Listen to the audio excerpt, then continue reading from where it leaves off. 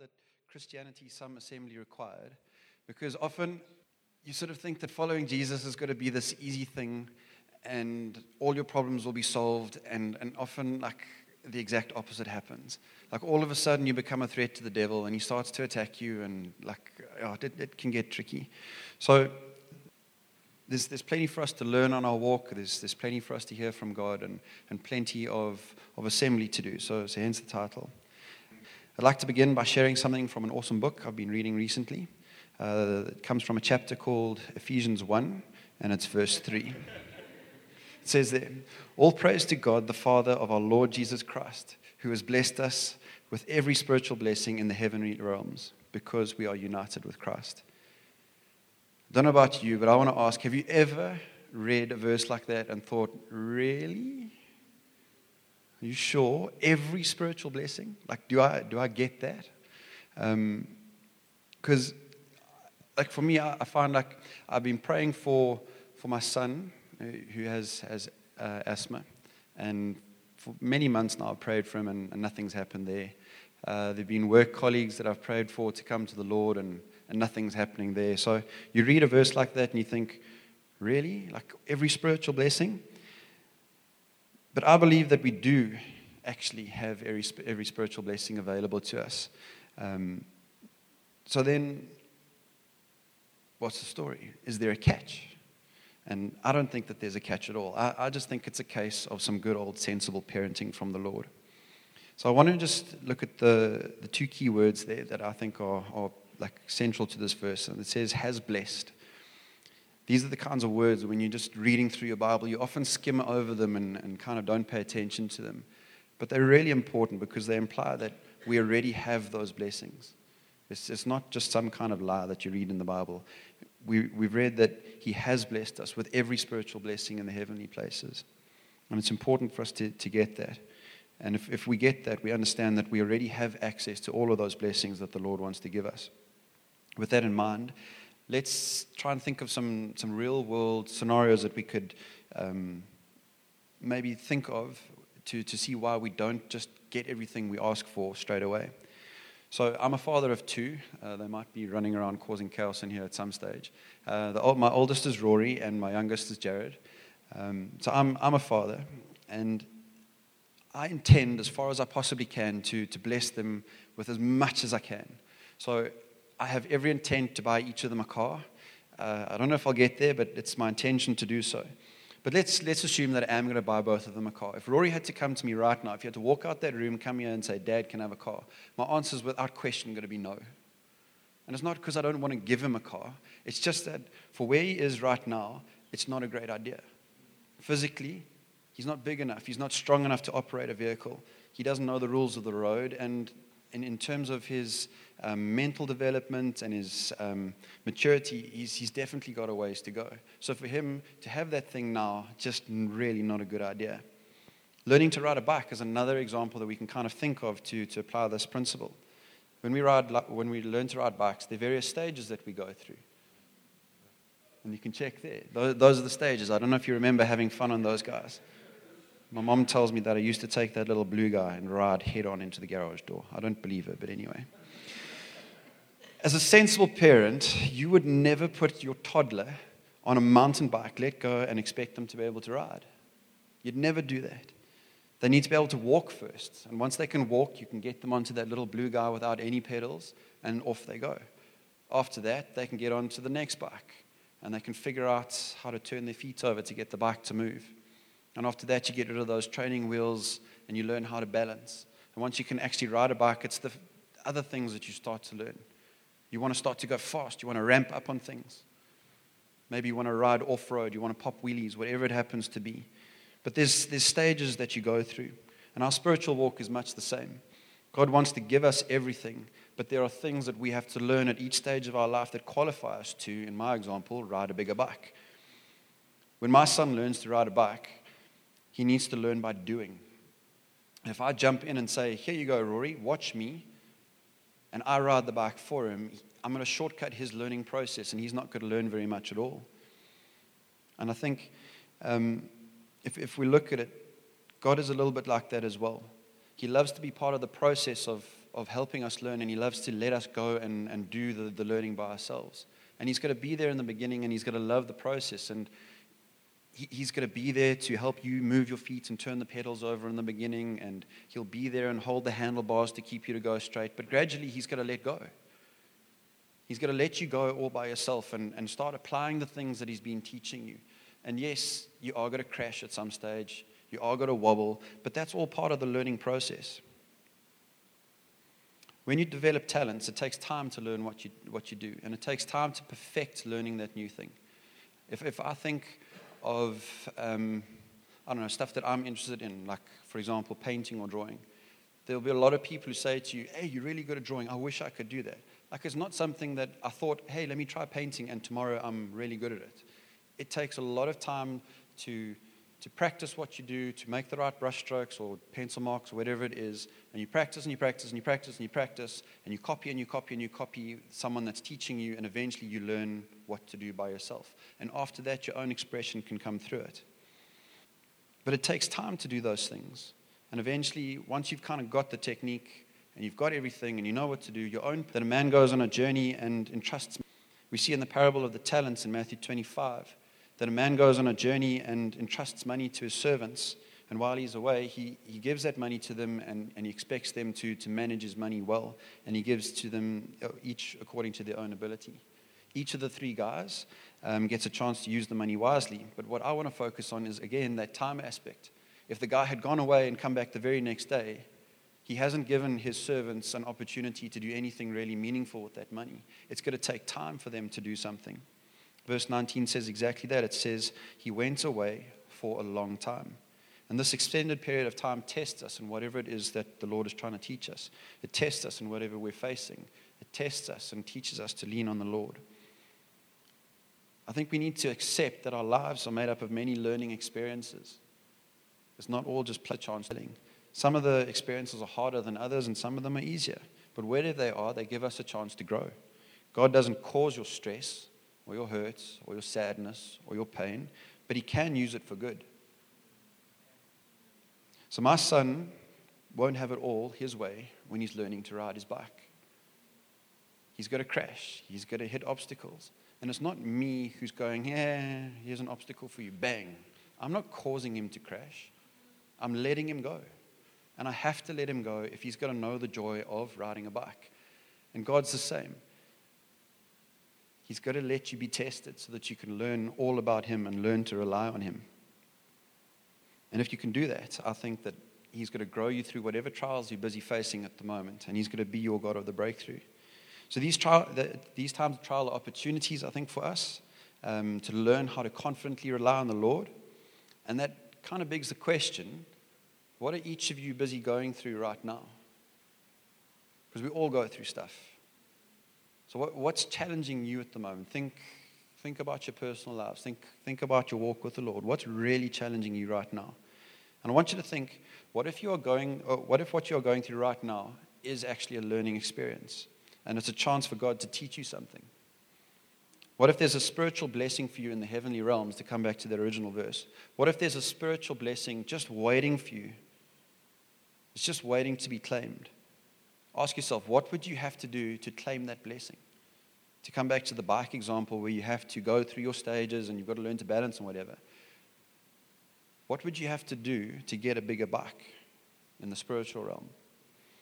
For my son, in terms of riding the bike, he has to grow physically, he has to learn how to balance better, and he has to get confident on dirt roads, and then maybe he can get a bigger, nicer bike.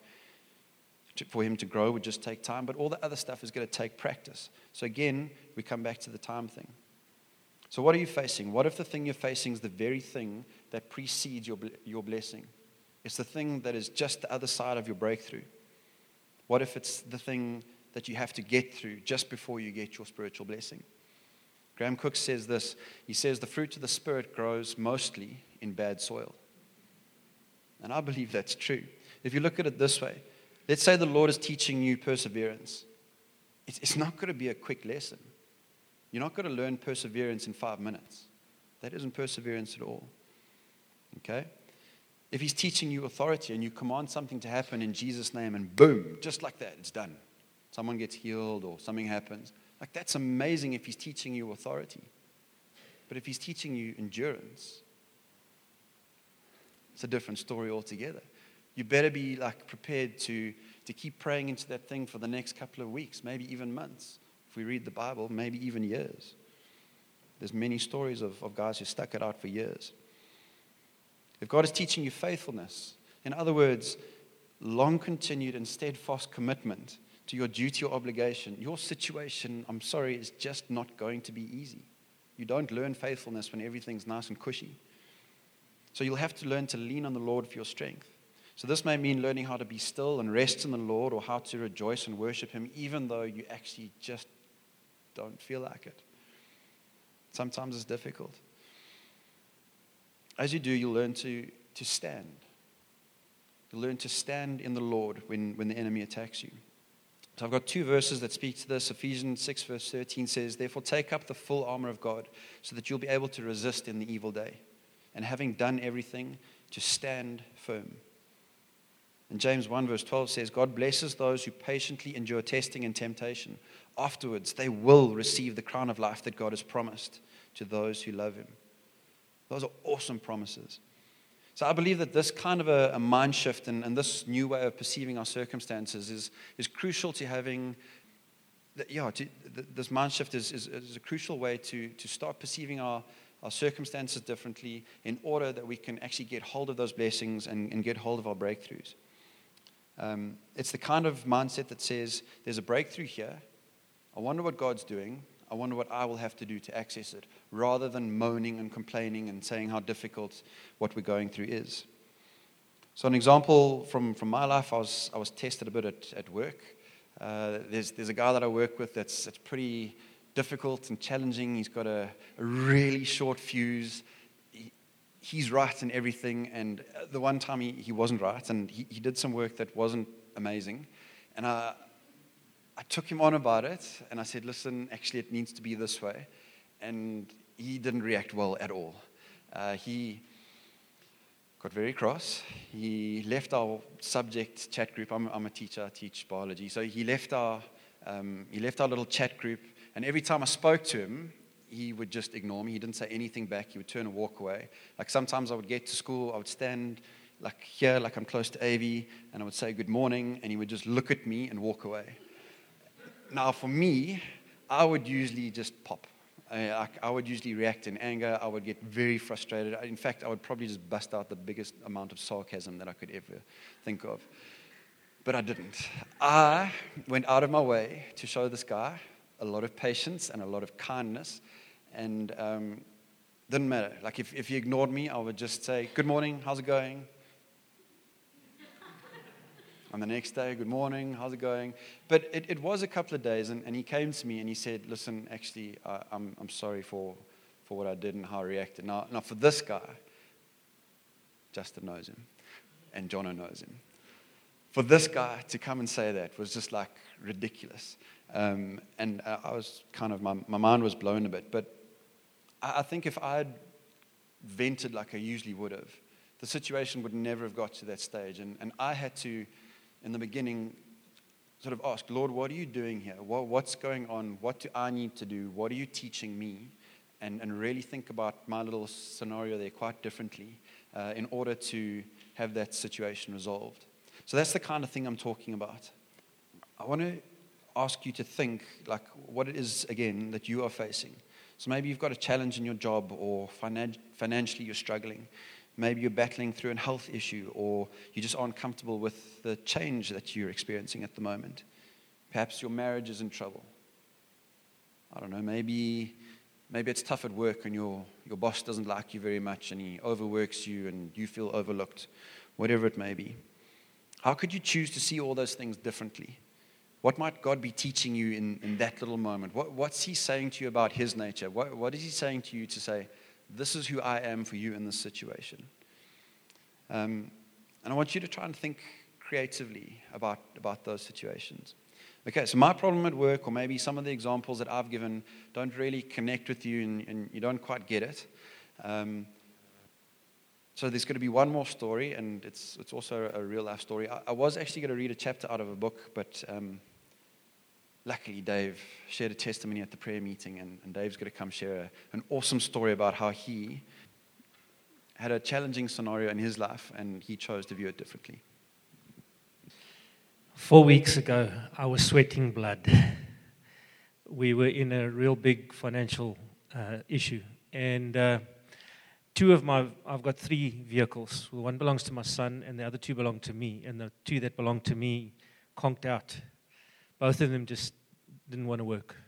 And so my son's vehicle was the only one that was, so I dropped him off at the airport. He was on his way to America, and I still had to find the money to pay for the airfare to go to America. And so I was sweating blood.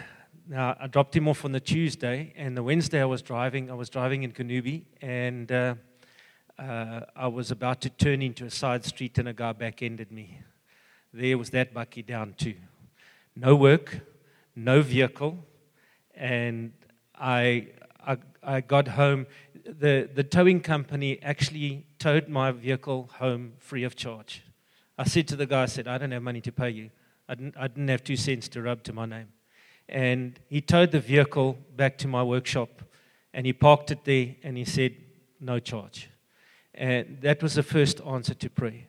And then, I was already down and out. I got no work. I sat in my office moping for 2 days. And then I was just sitting and saying, Lord, what's going on? What are you trying to show me here? And the next day, the guy who shares the workshop with me is a diesel mechanic. And he said to me, bring me your vehicle. And he fixed my one vehicle. And he said to me, there you go, fixed. No charge. And God just started undertaking. And then, to cut it short, my wife has been dealing with the insurance company from the municipality, because it was a municipality vehicle that hit my vehicle. And on Monday, she phoned the lady who she was dealing with, and this lady just burst out into tears and so Shemaine said to her, what's going on? Why are you crying? And she said, well, I've just heard that we've lost the contract with the municipality. I'm going to be without a job by the end of the month. I'm 56 years old. I'm a widow. I'm looking after myself. I'm looking after 2 children, putting my child through university. Where am I going to find a job at this age? And woe is me, my life is undone. And my wife said to her, well, can I pray for you? And she was shocked, first of all. And then she said, yes, please pray for me. And my wife prayed for her, for God's peace and for God's undertaking in her life. And when she was finished, this lady said to my wife, you're the first person in my entire life who's ever prayed for me. And she said, I want to know the Jesus that you serve. And she led her to the Lord that day. So the accident that took place 4 weeks ago led to the salvation of a lady and a hope of her future. So if things are going wrong, the only thing you can do is praise God, because He's got something He knows you don't. I didn't know 4 weeks ago about this lady's salvation. That's God. That's only God. One more funny thing. Sorry, I've got to throw this one in.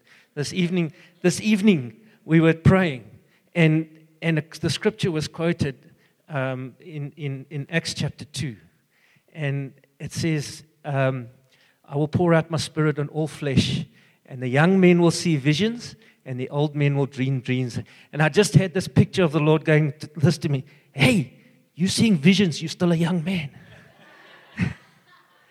And then to top it all, we were asked to get on our knees, and I'm going, my knees are going, you're not a young man anymore. I love that story. It was very cool. It was very cool for me to hear it and sort of in the context of what I was speaking about as well. And I just think each time we make ourselves available like that to learn what God is teaching us, He can work in our lives and He can make something happen.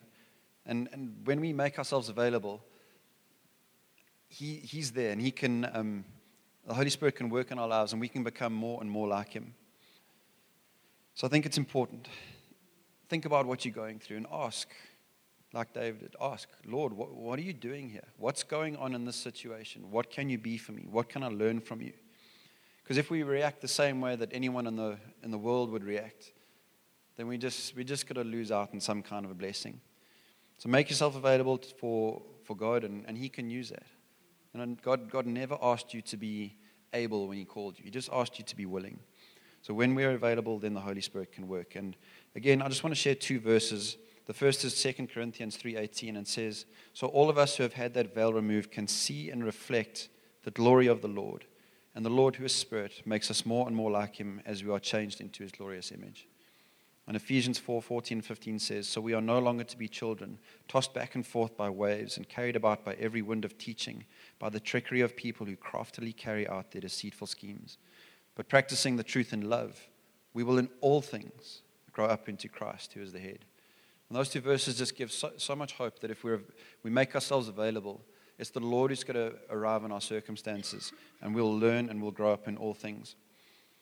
Towards the end of last year, Steve Montgomery, he's an elder at the church as well, if anyone doesn't know him. He gave a sermon on practicing spiritual discipline, and in it, he spoke about growing in maturity as we discipline ourselves to cut out distractions, honor our quiet times, and just spend more time in the Word. And he made this cool graph. His didn't look nearly as cool. Lalani tweaked it for me, so that's why it looks so pretty. But have a look at it. Just to remind you, before we come to the Lord, we have no maturity in Christ whatsoever. But when we give our lives to God, that massive gap from not in Christ to immature in Christ is jumped by God's grace. And all of a sudden, we found ourselves being spiritual infants, kind of at the bottom left-hand side of that graph where it says they're immature in Christ. And it's from there that we begin our journey. We get to grow and what have you. So sometimes we have areas where we grow in our life, and those are the upswings. And then sometimes, unfortunately, we do bad things, and we backslide and we come back down. But the more and more mature that we get, the less and less pronounced those upswings and downswings are. Or hopefully the upswings are massive, but the downswings aren't so massive. And by doing that, we grow in maturity. And I wanted to use this graph tonight because I want you to just sort of try and apply that kind of thinking to what I'm speaking about tonight. So if the Lord is teaching you perseverance, and He's got some situation for your life that's going to take roughly, let's say, 2 or 3 weeks to get through, for you to persevere through, and you pray for it for 2 days, where does that put you on that graph? What happens if you stick it out? What happens if you stick it out for those 2 or 3 weeks? How would your position on the graph look different? Obviously more mature. Okay, so think of it that way. When we experience these things, we've got to be looking for what the Lord is doing so that we can grow in maturity. Because if you do go through those 3 weeks and you pray and you grow in maturity, what's likely going to happen is several months later or several years later perhaps, maybe the Lord's going to be teaching you all about perseverance in life. You'll see it early, and those downswings can be less pronounced than before. So as this process unfolds over time, and it happens again and again and again, so we grow in maturity in the Lord. And we can start accessing our breakthroughs.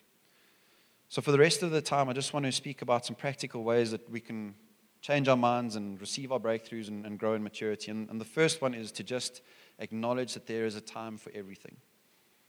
There will be times of rest and green pastures, and there'll be times where we walk through valleys.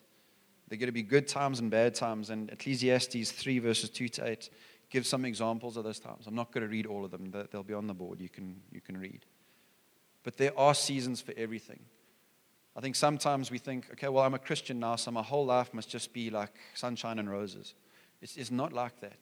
There are going to be seasons for everything, and how we react to those seasons is really important to how we're going to grow in maturity and whether or not we're going to receive any kind of spiritual blessings.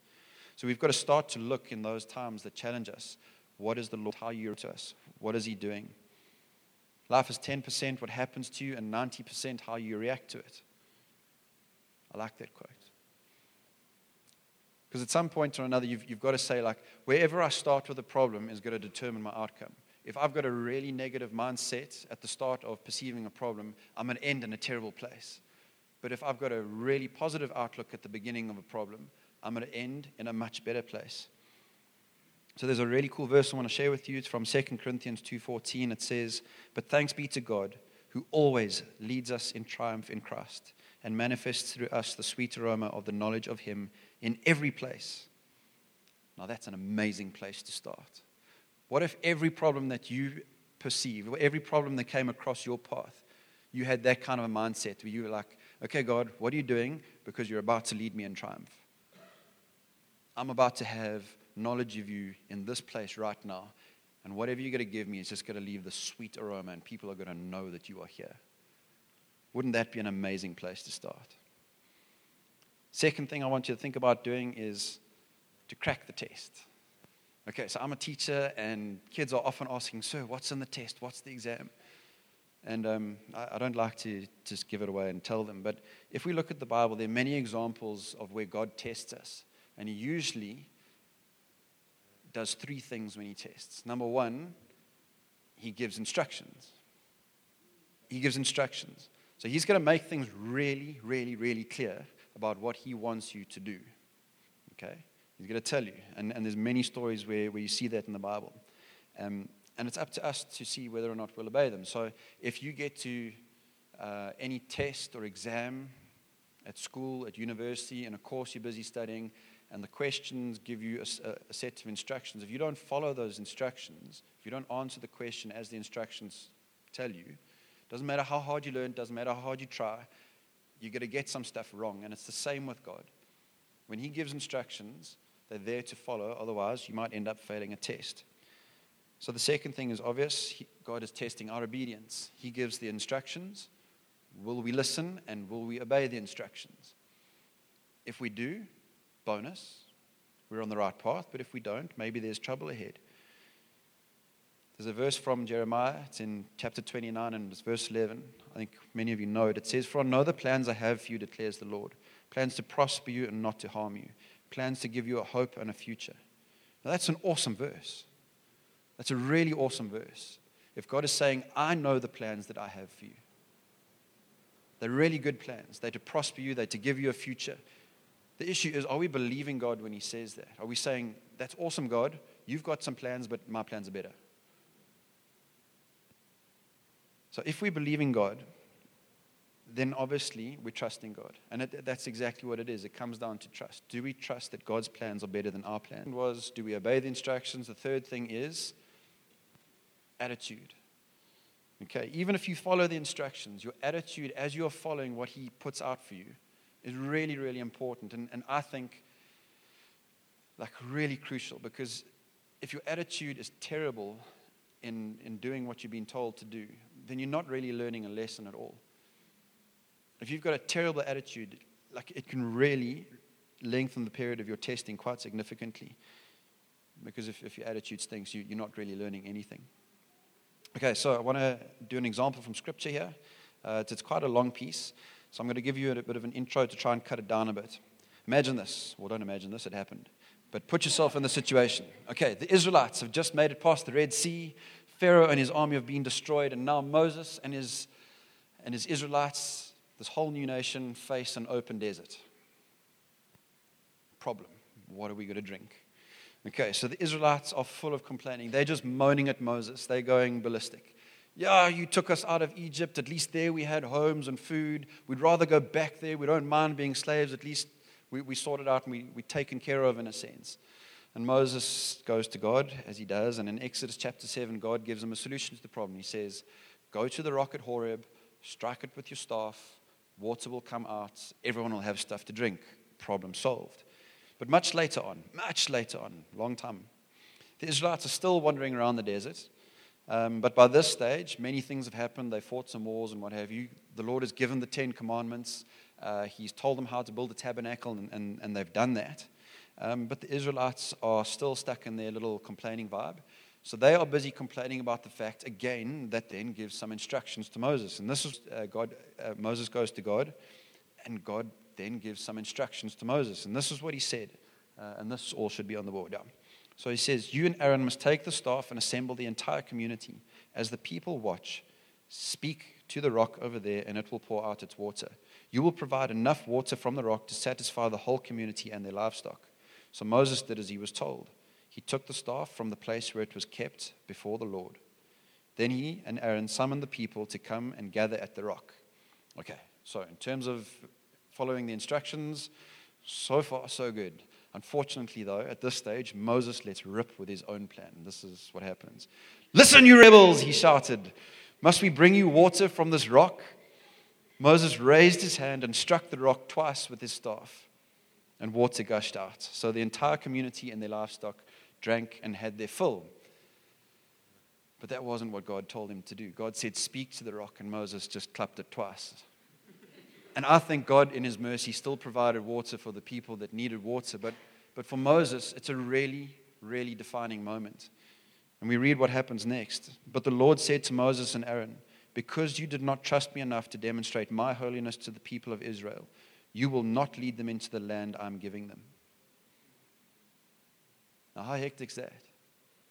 Didn't follow the instructions, didn't get to see the promised land. Okay. Think about it, though. Why were they in the desert for that long in any case? I don't know if you've ever done this, but I looked this up while I was preparing for this. The Israelites left Egypt and they went to the Promised Land. I mean, ultimately they went there. The distance from Egypt to the Promised Land is about 360 kilometers. So that's roughly from here to PE-ish. That's not that far. And if you know your Bible, you know that they were wandering around the desert for 40 years. Why did it take them 40 years to cover 360 kilometers? If you just do some simple math, you know that they had to do 9 kilometers a year. That's not difficult. You could do 5 kilometers a day, and you would get there in 72 days. And yet, they wandered around the desert for 40 years. Now, why do you think that was? So I think it was because their attitude was too. And what happened was, the Israelites actually arrived on the border of the Promised Land, and they wanted to go check out and see what was going on there. So the Lord says to Moses, "Send in 12 spies to go check it out and see what it's like in there," which he does. And the 12 go out, and they come back, and only 2 of them want to lay hold of that Promised Land. They want to go, and they're like keen. They're like, "That place is amazing. It's flowing with milk and honey." But the other 10 are absolutely consumed with fear, and they tell the whole Israelite camp about how terrible the place is, and there's giants there, and why can't we go back to Egypt? These oaks are going to destroy us. And God doesn't really like their complaining so much, and he says to them in Numbers 14:23, "They will never see the land I swore to give to their ancestors. None of those who have treated me with contempt will ever see it." God waited for many generations before those unbelieving people had passed away, and none of them got their breakthrough. None of them got to see the Promised Land because their attitude stank. They didn't trust the Lord. JP said, number 3, do what you've got to do. JP said a lot about this morning, so I'll try to be quick.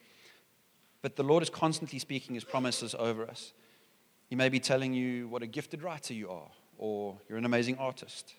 He may be telling you how you're going to use your public speaking ability to impact the lives of many people. Sometimes we hear from the Lord personally, but often he's using other believers in our congregation to come and share words with us and say, "Hey, this is what the Lord is saying about you. He's speaking this over you." What do we do with those words, though? What do you do with a word if someone comes to you and says, "This is what the Lord is saying. This is how the Lord sees you in heaven"? It's sometimes difficult to know exactly what that means or exactly what our giftings are. But imagine I told you that you have the ability to run a marathon in 2 hours. For those of you who don't know, a marathon is 42 kilometers, and the current world record, I think, is 2 hours and 4 minutes or so. So what happens if I said, "Clint, you have the ability to run a marathon in 2 hours. Genetically, you can do it. Genetically, your body is built to run. You can do it." Does Clint just go, "All right, well, that's amazing. Thanks, Mark. Let's just pitch up at a marathon tomorrow and I'm going to smash what would be a world record"? Not possible. Okay, he's going to have to do some training. He's going to have to get on the road. He's going to spend hours on the road running and pulling out that ability, getting fitter. He might want a personal trainer. He might want to get into the gym. Maybe he needs some fancier running shoes. Probably he has to join a running club. But he has to think, okay, well, I've got this word about being a marathon runner. What is it that I have to do to make that become a reality? And in the natural, that makes sense to you about being a marathon runner. But if you are the gifted public speaker and I say to you, Elle, you've got a gift for public speaking, and you go, oh, that's amazing, do you expect to stand up at the next meeting and rock it? Not necessarily. So what are the words that you have? You've got a part to play in honoring the word that you've been given. Figure out what you've got to do. If you're uncertain, ask. Ask believers around you, but I also think that you can ask the Lord. You've read the verse already, I'm sure, but James 1 verse 5 says, but if any of you lacks wisdom, let him ask of God, who gives to all generously and without reproach, and it will be given to him. So do that. Ask the Lord for wisdom. Say, Lord, I've got this amazing word. What have I got to do to make this a reality in my life? How am I going to get a breakthrough in this area? Number 4, find someone to walk with. Our Christian walk takes time. I mentioned that earlier. It's a journey that we take one step at a time, and it's important to find someone to go on that journey with. Because, let's be honest, at one point or another, we each battle with stuff. Sometimes I'm going to be down, but you'll be up and you can lift me. And you'll be down and I'll be up and I'll lift you. Alone you're in trouble, but together we can go further. Why would we want to do that? Well, I think we're there to encourage each other. Okay? But you can also hold each other accountable, which I think is important. Accountable on 2 fronts. Number 1, if I know what the Lord is calling you to, and you're just sitting back, I can hold you to that. I can also see maybe sometimes we're down and we're sad and we're not really in it, and we can't really see what the Lord is calling me to. Hey, there's an upgrade here in this situation. The Lord is saying to you, just be more patient here. Because sometimes we don't see what's going on in our own lives because we're not in a great space. So we can hold each other accountable. But also, it's equally important to keep our hearts clean and free of sin. So we need to confess our sins as soon as we slip up, and our trusted person can keep us accountable on that too. Those 2 verses are important. Hebrews 10:24, and let us not neglect our ways to motivate one another to acts of love and good works. And let us not neglect our meeting together, as some people do, but encourage one another, especially now that the day of his return is drawing near. And James 5 verse 16 says, confess your sins to each other and pray for each other, that you may be healed. The earnest prayer of a righteous person has great power and produces wonderful results. So we get to encourage each other, and in confessing our sins to each other and keeping our hearts clean, it heals us, because we need that. We need to keep our hearts clean so we can walk a good walk. Lastly, I want to say, find God. Find him however you can find him. There are times when the challenges we face seem overwhelming and we can't cope. There will be times when you are just outright attacked by the devil. Sometimes he's just going to come and he's just going to attack your thought life, and he's going to tell you how worthless you are. He's going to be spitting his lies in your ears, and sometimes you just get down. When we feel hopeless like this, we need a place to go. We need to be able to rely on the Lord, and that's why I say you need a way to find God. I've got 2 main ways that I would like to share with you, and the first one is worship. When you feel overwhelmed, just put on some worship music and go for it, and will yourself to worship the Lord. David did this in Psalm 103. He says, "O my soul, worship the Lord." He didn't just feel like it. He commands his soul, because our soul often is a difficult thing to live with. It doesn't feel like worshiping. But David commands his soul, praise the Lord. And he gets into that space. And I would suggest doing that. Get into that space where you just command yourself to worship the Lord until something lifts in the spirit, and you just feel that something's been broken. And the second is find God in the secret place. That's been something that's been quite challenging for me to wrap my head around. I've heard people speak about the secret place before, and I'm like, okay, that sounds really cool, but exactly what is that? So the secret place is just, I don't know, a good way to think of it is like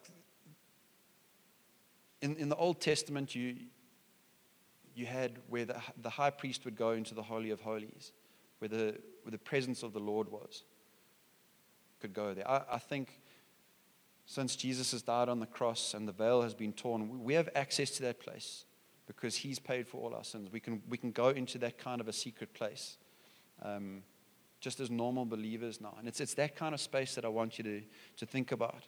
And it's important that you figure out how to get there, because the devil won't follow you there. Because if he goes and he knocks on that door, it's not going to be you who answers. And then he's going to be in trouble. So you need to find that place where when you're down and you're out and you're really, really just struggling, that you've got a secret place to go to so that you can just hide away when you need to. For me, I love reading the Psalms when I'm in this kind of a space. And the Psalms, for me, carry me into that space really, really easily. Some of my personal favorites I've put on the screen there: Psalm 18, 23, 41, 46, 63, and 91. But it doesn't have to come from the Psalms. The Psalms are just great because I think they speak about the emotions that we go through as Christians so often, where we're just feeling tired, or people are bugging us, or we feel under attack, whatever it may be. So it's really cool to just go and read those promises. And I love declaring those promises over my situation. I love telling the devil, sorry, bud, but you actually just can't touch me right now because God is a fortress for me. Or you can't even see me, you can't get to me because God's covering me with his wings.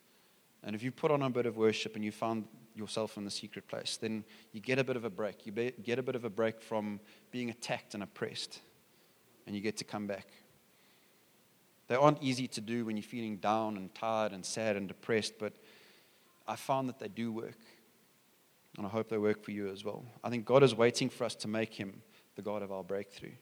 And when we call, he's going to be there. James 1 verse 2-4 kind of just sum up that whole idea. And it says, "Dear brothers and sisters, when troubles of any kind come your way, consider it an opportunity for great joy. For you know that when your faith is tested, your endurance has a chance to grow. So let it grow. For when your endurance is fully developed, you will be perfect and complete, needing nothing."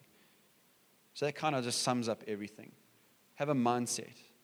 And instead of being like, oh, it's so difficult for me at work right now. Oh, I can't believe this is happening. Consider it pure joy. Have a change of mind and look for God and have your endurance tested and grow in maturity and find what the Lord is doing in your life and get your breakthrough and get your upgrade. So your blessings are waiting for you. They're just on the other side of what you're currently going through. The Lord is ready to be your God of the breakthrough. He's right there and he's ready. Are you ready to change the way that you think and acknowledge that sometimes things aren't going to be all sunshine and roses? Are you listening to his instructions and are you obeying them, doing things with an awesome attitude? Will you find a friend to walk with?